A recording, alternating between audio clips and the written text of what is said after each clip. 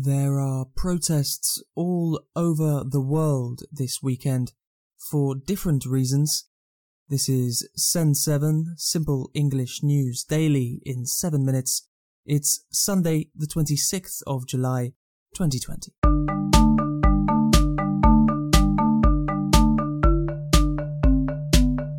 Starting in Asia, in Russia, there has been a third weekend of protests in the region of Khabarovsk. Governor Sergei Furgal was arrested on the 9th of July, being charged with murders from many years ago. However, protesters say that the governor's arrest is politically motivated. In 2018, Furgal beat the candidate of President Putin's United Russia Party. Some protesters were calling for President Vladimir Putin to resign yesterday. 1 in 10 people from Khabarovsk have attended the protests.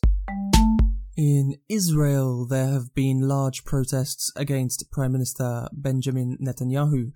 Thousands of people demonstrated last night because of Netanyahu's handling of the coronavirus pandemic and alleged corruption.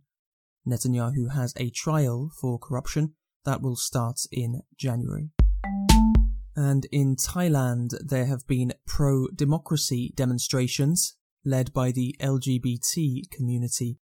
An election last year allowed Army General Praut Chan-o-cha to become Prime Minister after a military coup in 2014 removed the last democratically elected government. Americas. In the US, there have been Black Lives Matter demonstrations in the city of Portland. Last week, President Trump sent federal guards to Portland to control protests. More federal law enforcement, that I can tell you. In Portland, they've done a fantastic job. They've been there 3 days, and they really have done a fantastic job in a very short period of time. No problem. They grab them, a lot of people in jail. They're leaders. These are anarchists. These are not protesters. People say protesters. These people are anarchists. These are people that hate our country, and we're not going to let it go forward. And I'll tell you what, the governor and the mayor and the senators out there, they're afraid of these people. Also in the US, Anthony Fauci, the infectious disease chief, has said that a COVID vaccine will probably be ready by early next year. It is likely that in the beginning of next year, we would have tens of millions of doses available. The companies who are involved in making these vaccines, many of which the federal government is in deep collaboration with, promise that as we get into 2021, there will be hundreds of millions of doses, and then maybe sometime thereafter billions of doses.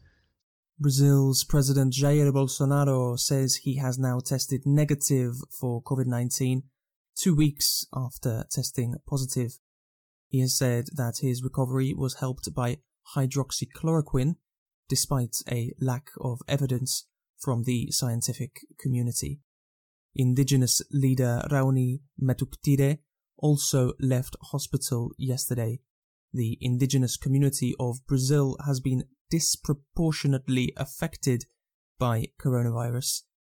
2.3 million cases have now been reported in Brazil, but experts say the true number could be 10 times higher. The mayor of Sao Paulo, Bruno Covas, has said that next year's carnival will be postponed until further notice. Europe. In Spain, every region is now recording rises in COVID cases.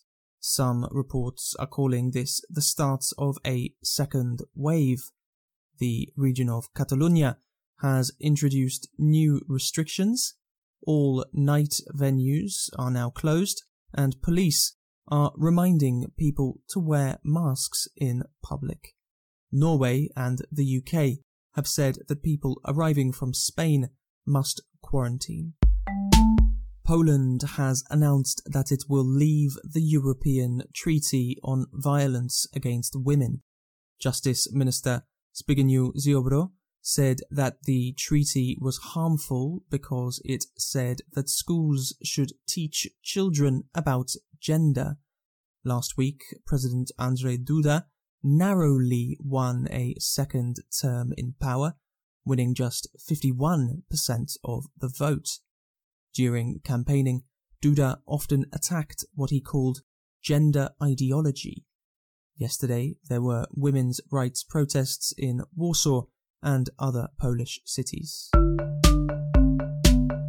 Africa. In Sudan, at least 20 people are thought to have died in attacks in Darfur. Tribal conflicts have been common in Darfur since 2003, when non-Arabic groups began fighting against the government. In the Central African Republic, former leader François Bozizé says that he will run for president this year. Bozizé was a leader of CAR after a coup d'etat in 2003, but lost power in another coup d'etat in 2013. Tunisia has a new prime minister. Yesterday, Hichem Michechi was chosen by President Kais Saied to form a new government.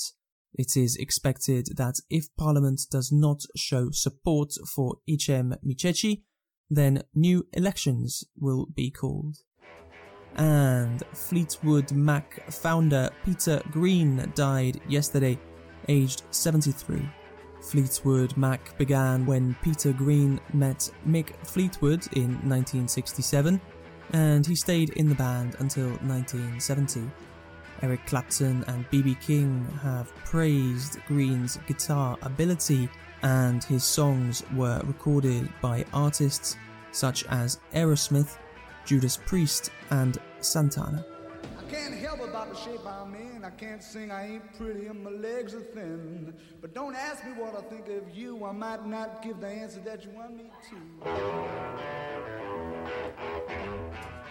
Thank you for listening to Send 7. I'm Stephen DeVincenzi. See you tomorrow.